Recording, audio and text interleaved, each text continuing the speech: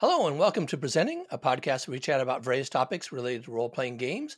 I am John Godek, and with me today is Connor Alexander. Welcome to the podcast. Thank you so much for having me, John. Appreciate it. Yeah, I actually contacted you right when the Kickstarter was out via your info, but I think you were so busy that you probably never even saw the email. So, yeah, things were a little nuts back then. Things were a little nuts last March. It was a little insane. Yeah. So I'm very thankful Sorry to Nicole for connecting us. So I think that's awesome. So yeah. So Connor is a longtime tabletop RPG player who went on to managing game stores, working in games distribution, and eventually designing and publishing his own game, Coyote and Crow, which is a new sci-fi RPG set in the uncolonized future. And the first thing I got to say is this journey you went through is like every nerd's dream. So you got to tell us, how did you pull this off when so many of us aren't able to do half of that? Yeah. It's a mystery formula. It's a weird feeling to say. I've never played the lottery, and then the first time I played the lottery, I hit the jackpot. I But I think there's. I think to say that is a little unfair to myself because I do think that there's more than just luck. There was obviously a formula here, and I think dissecting that formula over the last year has been a big part of what my day-to-day job is right now, is finding out exactly why my audience responded the way they did. And so, to go back to your point about sort of my path to this, I started out. I mean, I've been a gamer my whole life, and in most of those years, I never considered working in the game industry. I was a rabid game player, both tabletop and RPG games, and it never occurred to me that I had something to contribute in that arena. I've always been a creative person. I've been a writer. My degree is in film and television. But back in 2014, yeah, 2014, I got laid off from a marketing job that I was working, and I started. I helped some folks open up a local game store here in West Seattle, and that was my first exposure to working within games at a different angle, and kind of seeing the from an industry perspective. And one of the first things I began to notice was that there was just this monopoly, no pun intended, of white developers, white publishers, either American or European, that had a stranglehold on the whole industry.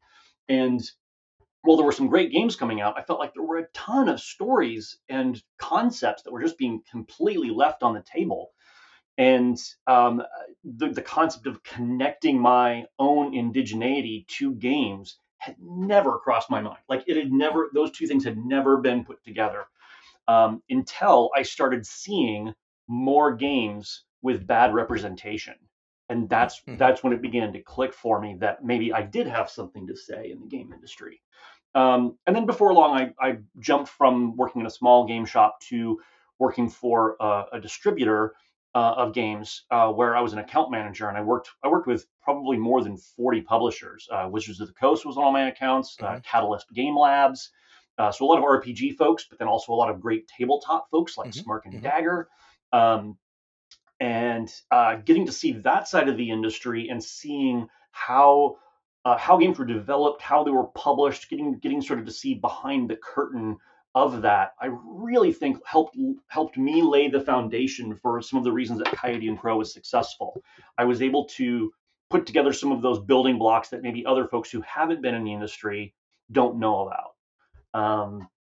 So I think that was sort of the path. And then by the time the Kickstarter launched, I fully was expecting it to do maybe 25,000 based on the sort of friends I had in the industry and people who felt passionate about supporting me, who already knew me. I had no idea it was going to snowball. So by the time, we hit 2 weeks into the campaign and it was getting close to $500,000, I was starting to have conversations with my bosses at work about, like, does this mean I'm staying at this job still, or do I have to put in notice here? Yeah.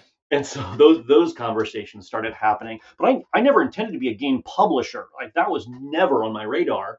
I just wanted to put out a book. I wanted to put out a book that I felt really passionate about, that I had other writers contribute to. And so yeah, it all caught me a little off guard. So what were some of the challenges you faced, given that your background was kind of in the physical marketing and distribution of games to becoming a publisher, which was kind of a new thing Yeah, for you? yeah, absolutely. So I will say that I am still absolutely learning every day. I'm learning something new about the industry, whether I'm talking to printers or graphic design folks. There is such a huge learning curve at being the owner of a publishing company rather than the writer of a role playing game. And I think those are Hmm. two completely different skill sets. And I'm lucky that I did have a background with retail sales and that I know some Hmm. game stores and I have a general understanding of how to do print runs, how to estimate print run Right. sizes. Those are all things that contributed to help me being a publisher. But I think as far as creating a role playing game, the lesson that I learned early on that was really valuable was that I don't know everything. I can't know everything. And then if I want this game to be what I want it to be, I need to start collaborating. And thankfully that I have a little bit of experience with that through film and television. I've probably had every role you can imagine in film and television. Hmm. And the idea of collaborating with a team comes really naturally to me. And one of my goals or ambitions for this game was that I didn't want this to be about a Cherokee future. I'm Cherokee. I did not Hmm. want this to be about an alternate Cherokee future. I wanted this to feel like a competitor to all the big $50 books you see at an RPG shelf. All of the names we all know really well. I wanted to just sit next to those and feel like a peer. And to Hmm. do that, I knew that I had to collaborate. I had to get other writers. I have no art skills, so I knew I wanted to get a team of artists. And I think what spoke to a lot of backers on this was the fact that even though it took me 2.5 years really to get the team together that I wanted, is that during that time period, those voices contributing evolved Coyote and Crow into something that I never expected it to be. I mean, I did a lot of the world building, but when Hmm. you start diving into things like the language and some of the essential city elements and some of the nation backgrounds, a lot of that credit goes to the writing team that I brought on board. I mean, they get a huge amount of credit for that. So Yeah, that actually, collaboration is important. yeah, brings up two questions for me. And the first one, Yeah, I'll talk about the Kickstarter. Fully funded in 45 minutes, reaching at this point over $1 million. What set Coyote and Crow apart from all these other tabletop RPGs that were doing Kickstarters that resonated so strongly with gamers, not even indigenous gamers or gamers of color, but all sure. gamers? Sure. So I'll say two things here. There's a warm squishy side, and then there's a very practical side to that answer. Hmm. The warm squishy side is that I built up a lot of goodwill as I was developing. I Right. built up a lot of goodwill with gamers, some other industry professionals that I was privileged enough to know. There was a lot of buzz going into it that sort of helped me gain a groundswell of goodwill. Um, because at the point we went into the Kickstarter, quite frankly, we still only had I think sort of our second iteration of the rules and probably like maybe 20% of our art. Hmm. So it wasn't like we had a polished product ready to go. A lot of what we did with the Kickstarter was based on faith from the backers from what we presented. And so there was this sort of warm, squishy feeling of like, we love this concept because it feels fresh. And not Hmm. only does it feel fresh and different, it's not just that it's original world, it's that it is pulling in representation for people who have been traditionally underrepresented Right. or poorly represented. That's the warm, squishy side of the answer. The second side of that equation, though, is that, and this is there's a huge amount of privilege I have. I'm a white passing native who came from the board game industry, and the chain of privilege that goes along with that led to me to a point where I had a comfortable salaried day job that allowed me to, when that Kickstarter launched, gamble on marketing. And the marketing that BackerKit did and the money that I put into a front load of money that I put into the marketing Hmm. really helped. I'll just be very forthright with you here and say that originally I had $500 budgeted for all of my marketing for Coyote and Crow. This was all like my personal money that I had. Yeah. I was not a business at this point. I had $500, and the people at BackerKit told me, they said, that's cute. It was almost like a pat on the head, like that's so cute. That's really adorable, right? Yeah. Um, and and I had said, okay, well let's do $100 on the first day and kind of see how it goes. And I want to hold off until we've seen how many backers we're going to get on that first day Yeah. before we even launch that. Yeah. By about the fourth day, I was spending more than $400 a day on advertising through BackerKit. And I, again, that's from a place of privilege. But if Right. you're talking, if this message is going out to other RPG folks who want to go to Kickstarter or other crowdfunding platforms, I cannot emphasize enough how valuable that marketing was. You think you have a reach, you do not know reach until you've put money into that social media reach, those Mhm. marketing campaigns. I was getting real time data about how many people were seeing the ads and then how many people were coming back and backing. So on the one hand, we had this wonderful, beautifully put together product with a lot of heart and love. And then on the other, we were able to be lucky enough to have the money to put eyes on the project that normally would not have seen it. Okay. Yeah, I've heard from folks with Kickstarters a couple things that were important. One of them is to have a very polished product before you go, which Yeah, it sounds like you were still developing it, and yeah, then spending money on the marketing. So that seems that you kind of reinforce that. Now, absolutely. the other question that you mentioned your team, and Coyote and Crow has been crafted by indigenous authors and artists. And Yeah, can you talk about the process of building your team and how challenging was it to forge an all indigenous team for Coyote and yeah. Crow? I am not trying to be hyperbolic when I say this. It was the most difficult thing I have ever done in my life. Hmm. It brought me to tears multiple times, tears of frustration, tears of anxiety. Um, the problem is that we, while we sometimes indigenous folks sometimes present a unified front on things, and sometimes we're all in agreement and we can get to this sort of groundswell of team building kind of feel for a particular political movement or a particular goal. The truth is that we're very separate cultures, we're very separate people scattered by very different geography and needs. And the reality is that within something specific like the game industry, there aren't enough people who are indigenous who have things in common that we're connecting. It's not like there was a indigenous board gamers coffee circle that we all had. We could all get together and talk. Right, right. So the struggle to find folks who were competent within the game industry or had the skill set within the game industry that I needed, but then also had the time and availability. I mean, there were some folks that I spoke to who were like very enthusiastic about the product, but they had a full-time day job in the game industry and could not contribute.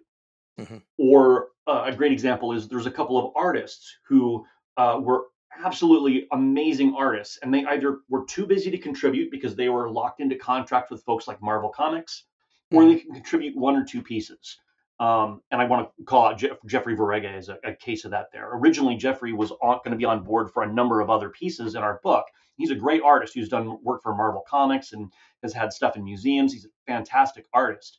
And in the end, he really could only contribute one piece. And he was so apologetic about that. But then on the other end of the scale, you have these folks who are absolutely passionate indigenous folks who have never been paid for their work in their life. They've never done a bit of writing or art for a game ever.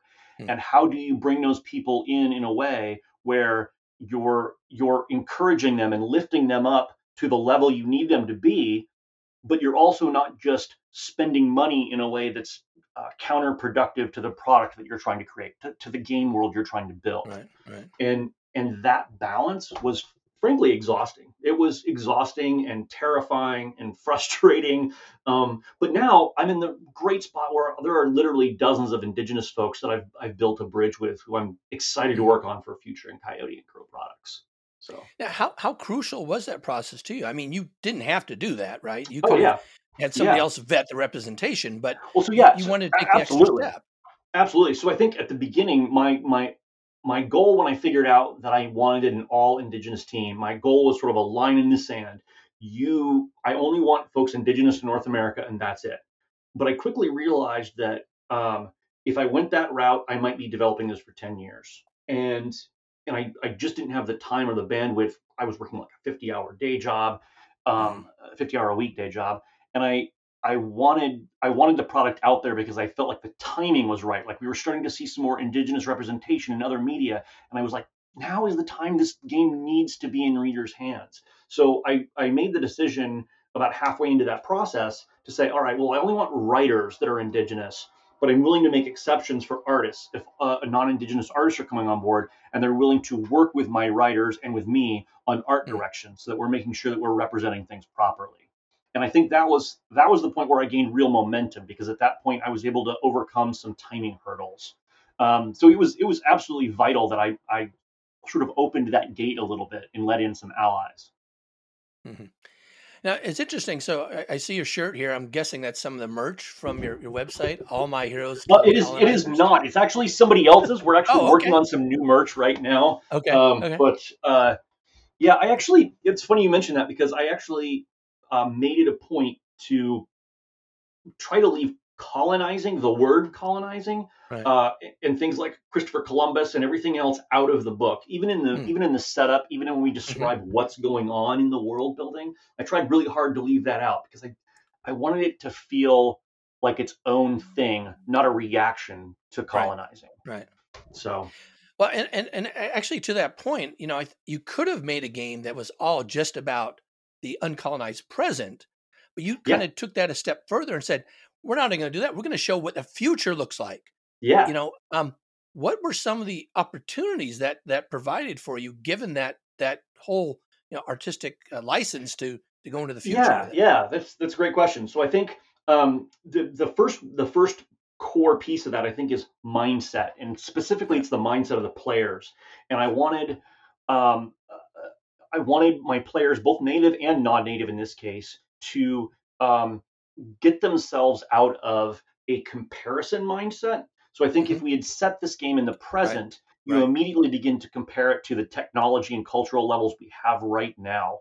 And I think when you set something in the future, you most RPG folks and sci-fi fantasy folks are immediately going to open the floodgates of their own imagination a bit. And you have a tendency to allow for more speculative parts of fiction to incorporate into your world a little more easily. Things Hmm. like our GATs, which are the 3D printers in the game, or the Audinati. All of these the sort of sci-fi elements of the game become more easily acceptable. And especially with my native players, I really wanted to encourage them to feel like they could dream a little bit, not just about what their lives might be like in this flipped universe, but what their future generations' lives might be like. What stories might their grandchildren be telling in this world? And so I think setting it in the future was actually crucial. I think setting it in the present might have left me open for a lot of criticism Hmm. about the well, this isn't possible, or this is possible, or why didn't you consider this. I just kind of shut that whole conversation down by setting it in the future a little bit. Yeah, I think the specific decisions you would have made would have been, oh, you were going after this and this and this and this. It's a political Yeah. commentary, not something Yes. else. So Yes. I think that was an excellent decision. Now you just kind of mentioned your native players. I'm kind of curious. How do you expect native players versus non-indigenous players to Mm. react to the game? Is it going to be a different experience for each group? Yeah, it is going to be a different experience for each group, and I expect that as the game sort of filters out, especially the print version filters out, and we get Hmm. out there, I'm going to start getting some uh, negative feedback. I would say 99% of it has been positive so far, Right. from both native folks and gamers at large. It's been positive, but I will say that I'm probably going to get some feedback, because there is, by necessity of the page limitation of a book, we are Yeah. we do present sort of the world in this book as sort of pan-indigenous. Hmm. We don't talk a lot about specific tribes, and when I've had questions about that, my response is always, well, uh, there are hundreds of real indigenous tribes. I cannot dedicate even a paragraph to Right. every single one, and they deserve more than a paragraph. They deserve their own source books. So my hope is that despite the negative criticism, and if I get that criticism, my response is going to be, well, please write what you think happened to your tribe in this world. Tell me. Hmm. I don't want to tell you. I want you to tell me. And I hope I've left that conversational door open for the critics, because I don't want Coyote and Crow to be a beginning and an end. I just Right. want it to be a beginning and Hmm. let the conversation go from there. But for non-indigenous folks, how do you think their experience will be? I mean, is it like, oh, now I'm playing like I'm an indigenous person, or is it, Yeah, yeah. you So know, I think one of the first things we got from non-native folks was a lot of support, but concern that they were going to be accidentally appropriative right, or insensitive, and I totally get that impression. But I think there's very much um, a different experience when someone from a culture hands you something as a gift and says, "Here, please take this." right. The person on the other end is not taking it; they're being given something. And Hmm. so, what I hope is that we've given people the tools within the book to play comfortably. But I will also say that the our follow up to this book, which is going to be we're going to be hopefully announcing this on our next Kickstarter within the next week, I hope. Cool. Well, I shouldn't say Kickstarter. We're officially, I can tell you now, we're officially going to be going with GameFound, not Kickstarter. Hmm. Hmm. Um, we're going to be doing our next crowdfunding campaign on GameFound, and it's going to be 10 stories written by 10 Indigenous authors. Stories are one shots, Right. are in our game are uh, like adventure modules for other Hmm. RPGs. So self-contained one-shot stories from 10 Indigenous authors, and the idea is that I want to give non-native players a sample of the kinds of stories that can be told here. And there's a huge variety of stories in there, and they're not all about cultural sensitivity. They're not all about lessons for modern role playing. They're all just like, hey, let's dive into this world and have a great Right. time and stop Right. worrying about that a little bit. I think as long as you're going into this game with a respectful mindset, you're going to be fine. Cool. Cool. Yeah. Well, actually, we'll have to circle back to that. I want to ask a little bit more. Yeah, Um, yeah. So, diversity in designing, writing, illustrating RPGs, as well as, diverse representation in the games themselves has become much more of a focal point for companies in the Yeah. industry. Kind of what are your thoughts about how far the industry has come and how far does it have to go still? It's funny. So I knew this question was coming, and it's actually why I asked you about swearing. Yeah. I'm not going to swear here, but I am going to say it's doing terribly. And, Mm-hmm. and is it pointed in the right direction? Yeah, the direction of the graph is pointed in the right direction. It's going the right way. But quite frankly, our situation in gaming is wretched right now. It is wretched. For every game I can point to that has good representation, I can give you 10 that have terrible representation. And I think there's a reliance right now, even amongst responsible game publishers, to create a game, create the art for the game, and then at the end of the process, get a cultural sign off. And that just does not fly anymore. It just does not count.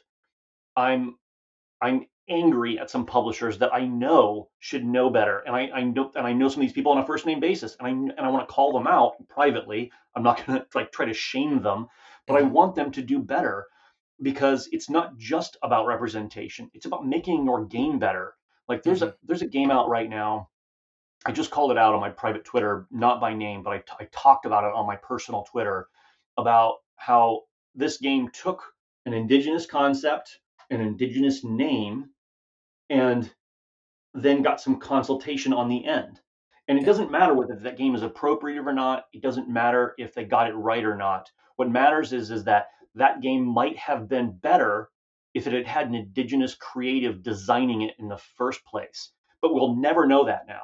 And that Mm-hmm. name and that concept, we can't do it now. Indigenous designers can't do it because we're either going to be legally stepping on the toes of that Right. game or we're going to be getting called out comparatively for the game, even if we came up with an alternate name. So that whole door is just shut for us now. And it's a Mm-hmm. missed opportunity for that publisher because they could have had a better game. So I'm frustrated with that um, with the current situation in the industry. There are some folks out there that are doing amazing work right now. The folks that are doing the Motherlands the folks are doing, which is an RPG that just finished on Kickstarter. Zhongxi, Blood in the Banquet Hall by Banana Chan and Sang Fu Lim. Those are, I think, classic examples of how it should be done. Um, so I'm excited for those folks, but I'm just really frustrated right now that the industry continues to not put the work in, not even the bare minimum of work. I mean, I guess the bare minimum is having consultants on, but I don't even see that as the bare minimum anymore. I see that as covering your ass. I see that Right. as I've created a game and I'm going to get in trouble for it if I don't get somebody to rubber stamp it.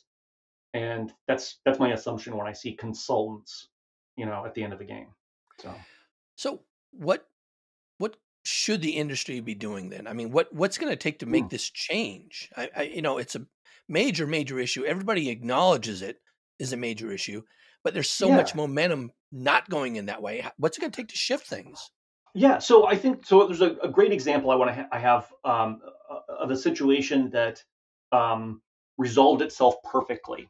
So there was a designer that I was associated with, or I hadn't worked with them directly in a professional capacity, but we were acquaintances through my previous job, and we had spoken a couple of times about working together on something. And he eventually approached me and said, "Hey, look, another designer and I were working on an idea, and it kind of developed into something that." Was very obviously for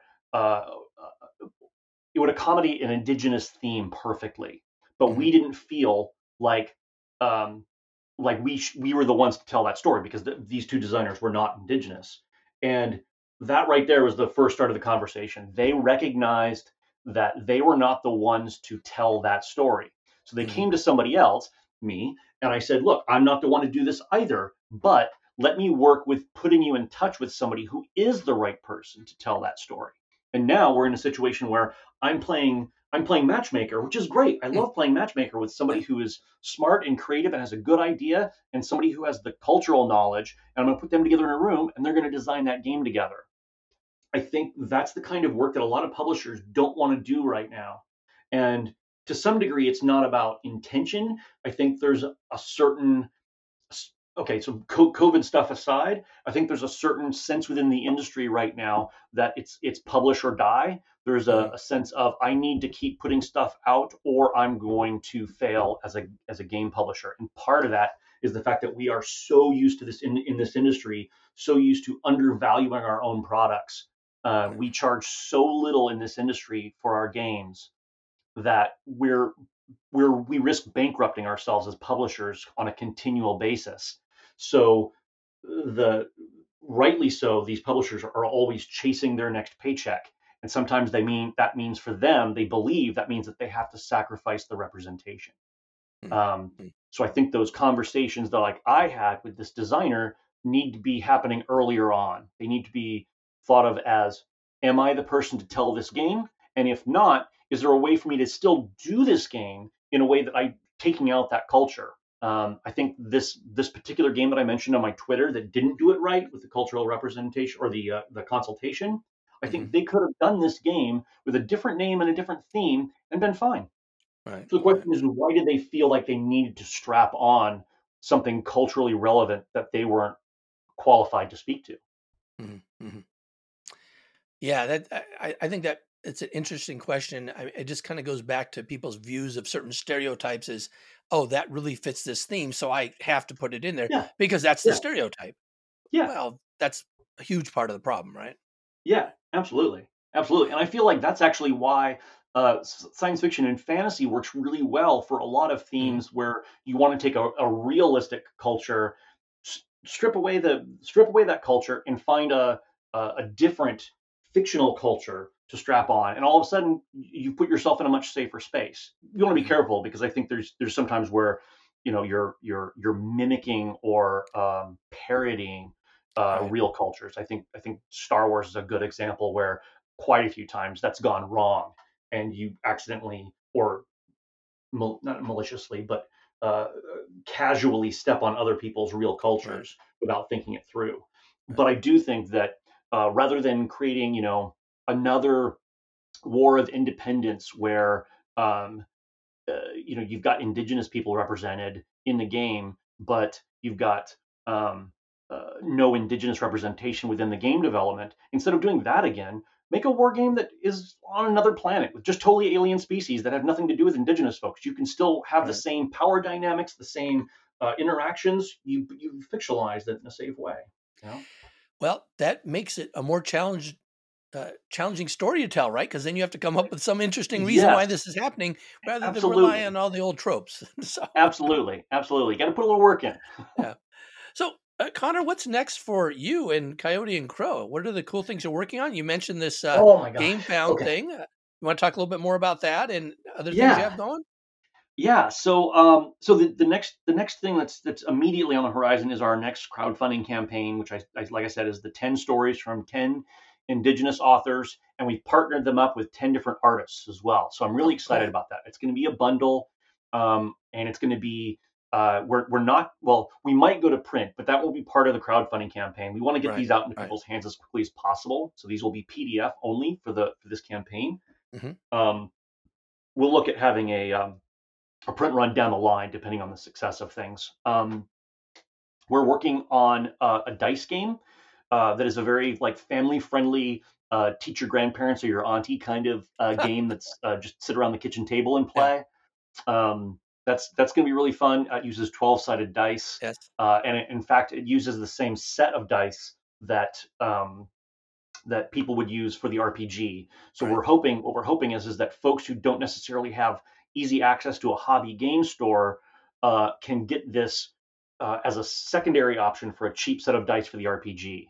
Right. Because availability of 12-sided dice for folks was a big part of our concern with the original Right. RPG.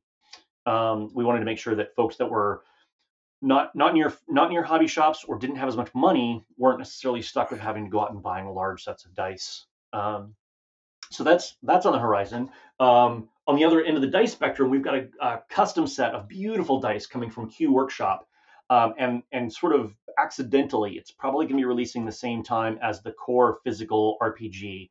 So it's Neat. going to be a full set of 12-siders Yeah. coming from Q Workshop. And that's like I said, hopefully in May, along with the physical book release. Nice. Nice. Um, yeah. Do you have the And I'm trying to specific think. We date have what? I'm for sorry. What's that? the Game Found thing? Because this is again, this is going to be Oh, coming out really soon and might be coming out yeah, right around the release of that. yeah. So for Game Found, it's going to be currently at the moment we're sort of testing out Game Found with Right. the 10 stories and the digital only. We figured that was a good way to test the platform without having to rely upon a lot of shipping or wait times for our Hmm. backers. And we'll get a quick turnaround. As far as the dice game goes, we're looking at producing that separately and not going to a crowdfunding campaign. Oh, okay. So I'm hoping, and a lot of this depends on the current world we're living in, but I'm Right. hoping to have Right. that before Gen Con this year. I would really love it to Wow. premiere at Okay. Gen Con Cool. this year. Excellent. So that's my big hope for that one. We're also working on something else, and I don't want to say too much about it, but Okay. we brought in it was a very specific plan to bring in an established game designer who was not indigenous, Hmm. and pair them up with a new game designer that was indigenous, and have them create a tabletop hobby focused game set in the world of Coyote and Crow that's separate from the role playing game, but still has all of the sort of thematic elements. Hmm. And they're working right now on this game, and that will be going to crowdfunding hopefully later this year. Um, I'm really excited for that one. They've got some fantastic mechanics that they're working on, and I think it's something fairly unique. I don't think I've seen some of these mechanics put forth in the way they've been put forth before in other games. So it'll be interesting to see how that plays out. Wow, that sounds like you have a lot going on this year, from just Yeah, kind of, getting things started. Now it's all kind of exploding. So yeah, that's yeah. awesome. I guess I should also mention too. We're in the final stages of getting the game ready for both Roll20 and Foundry for virtual Nice. tabletop. Nice. Those are being worked on concurrently, and I'm hoping that they're going to be out before April. That's a stab in the dark at this point, but before April is my hope. Excellent. Um, and then a novel, and we've got a novel coming out too. Are you writing the A novel novel? set. Yeah, we've got a full length novel set in the world Yeah. of Coyote and Crow. I don't want to say too much about it yet, but Okay. we're approaching the final stages of the first draft on that novel. Not written by me, but Okay. written by Yeah, another that's, author, another Indigenous author. that's awesome. Wow. Yeah, no, that sounds like you really got your plate full. I appreciate, taking the time here to be on the Yeah. podcast today. This has been great. Oh, good. Yeah, I think it went probably a little overtime, but No, no, thanks for letting me ramble. this is perfect. So thanks again for joining us, and good luck with all these endeavors this year. It's wonderful seeing everything that you're doing. Thank you so much. I really appreciate it. Thanks for having me on.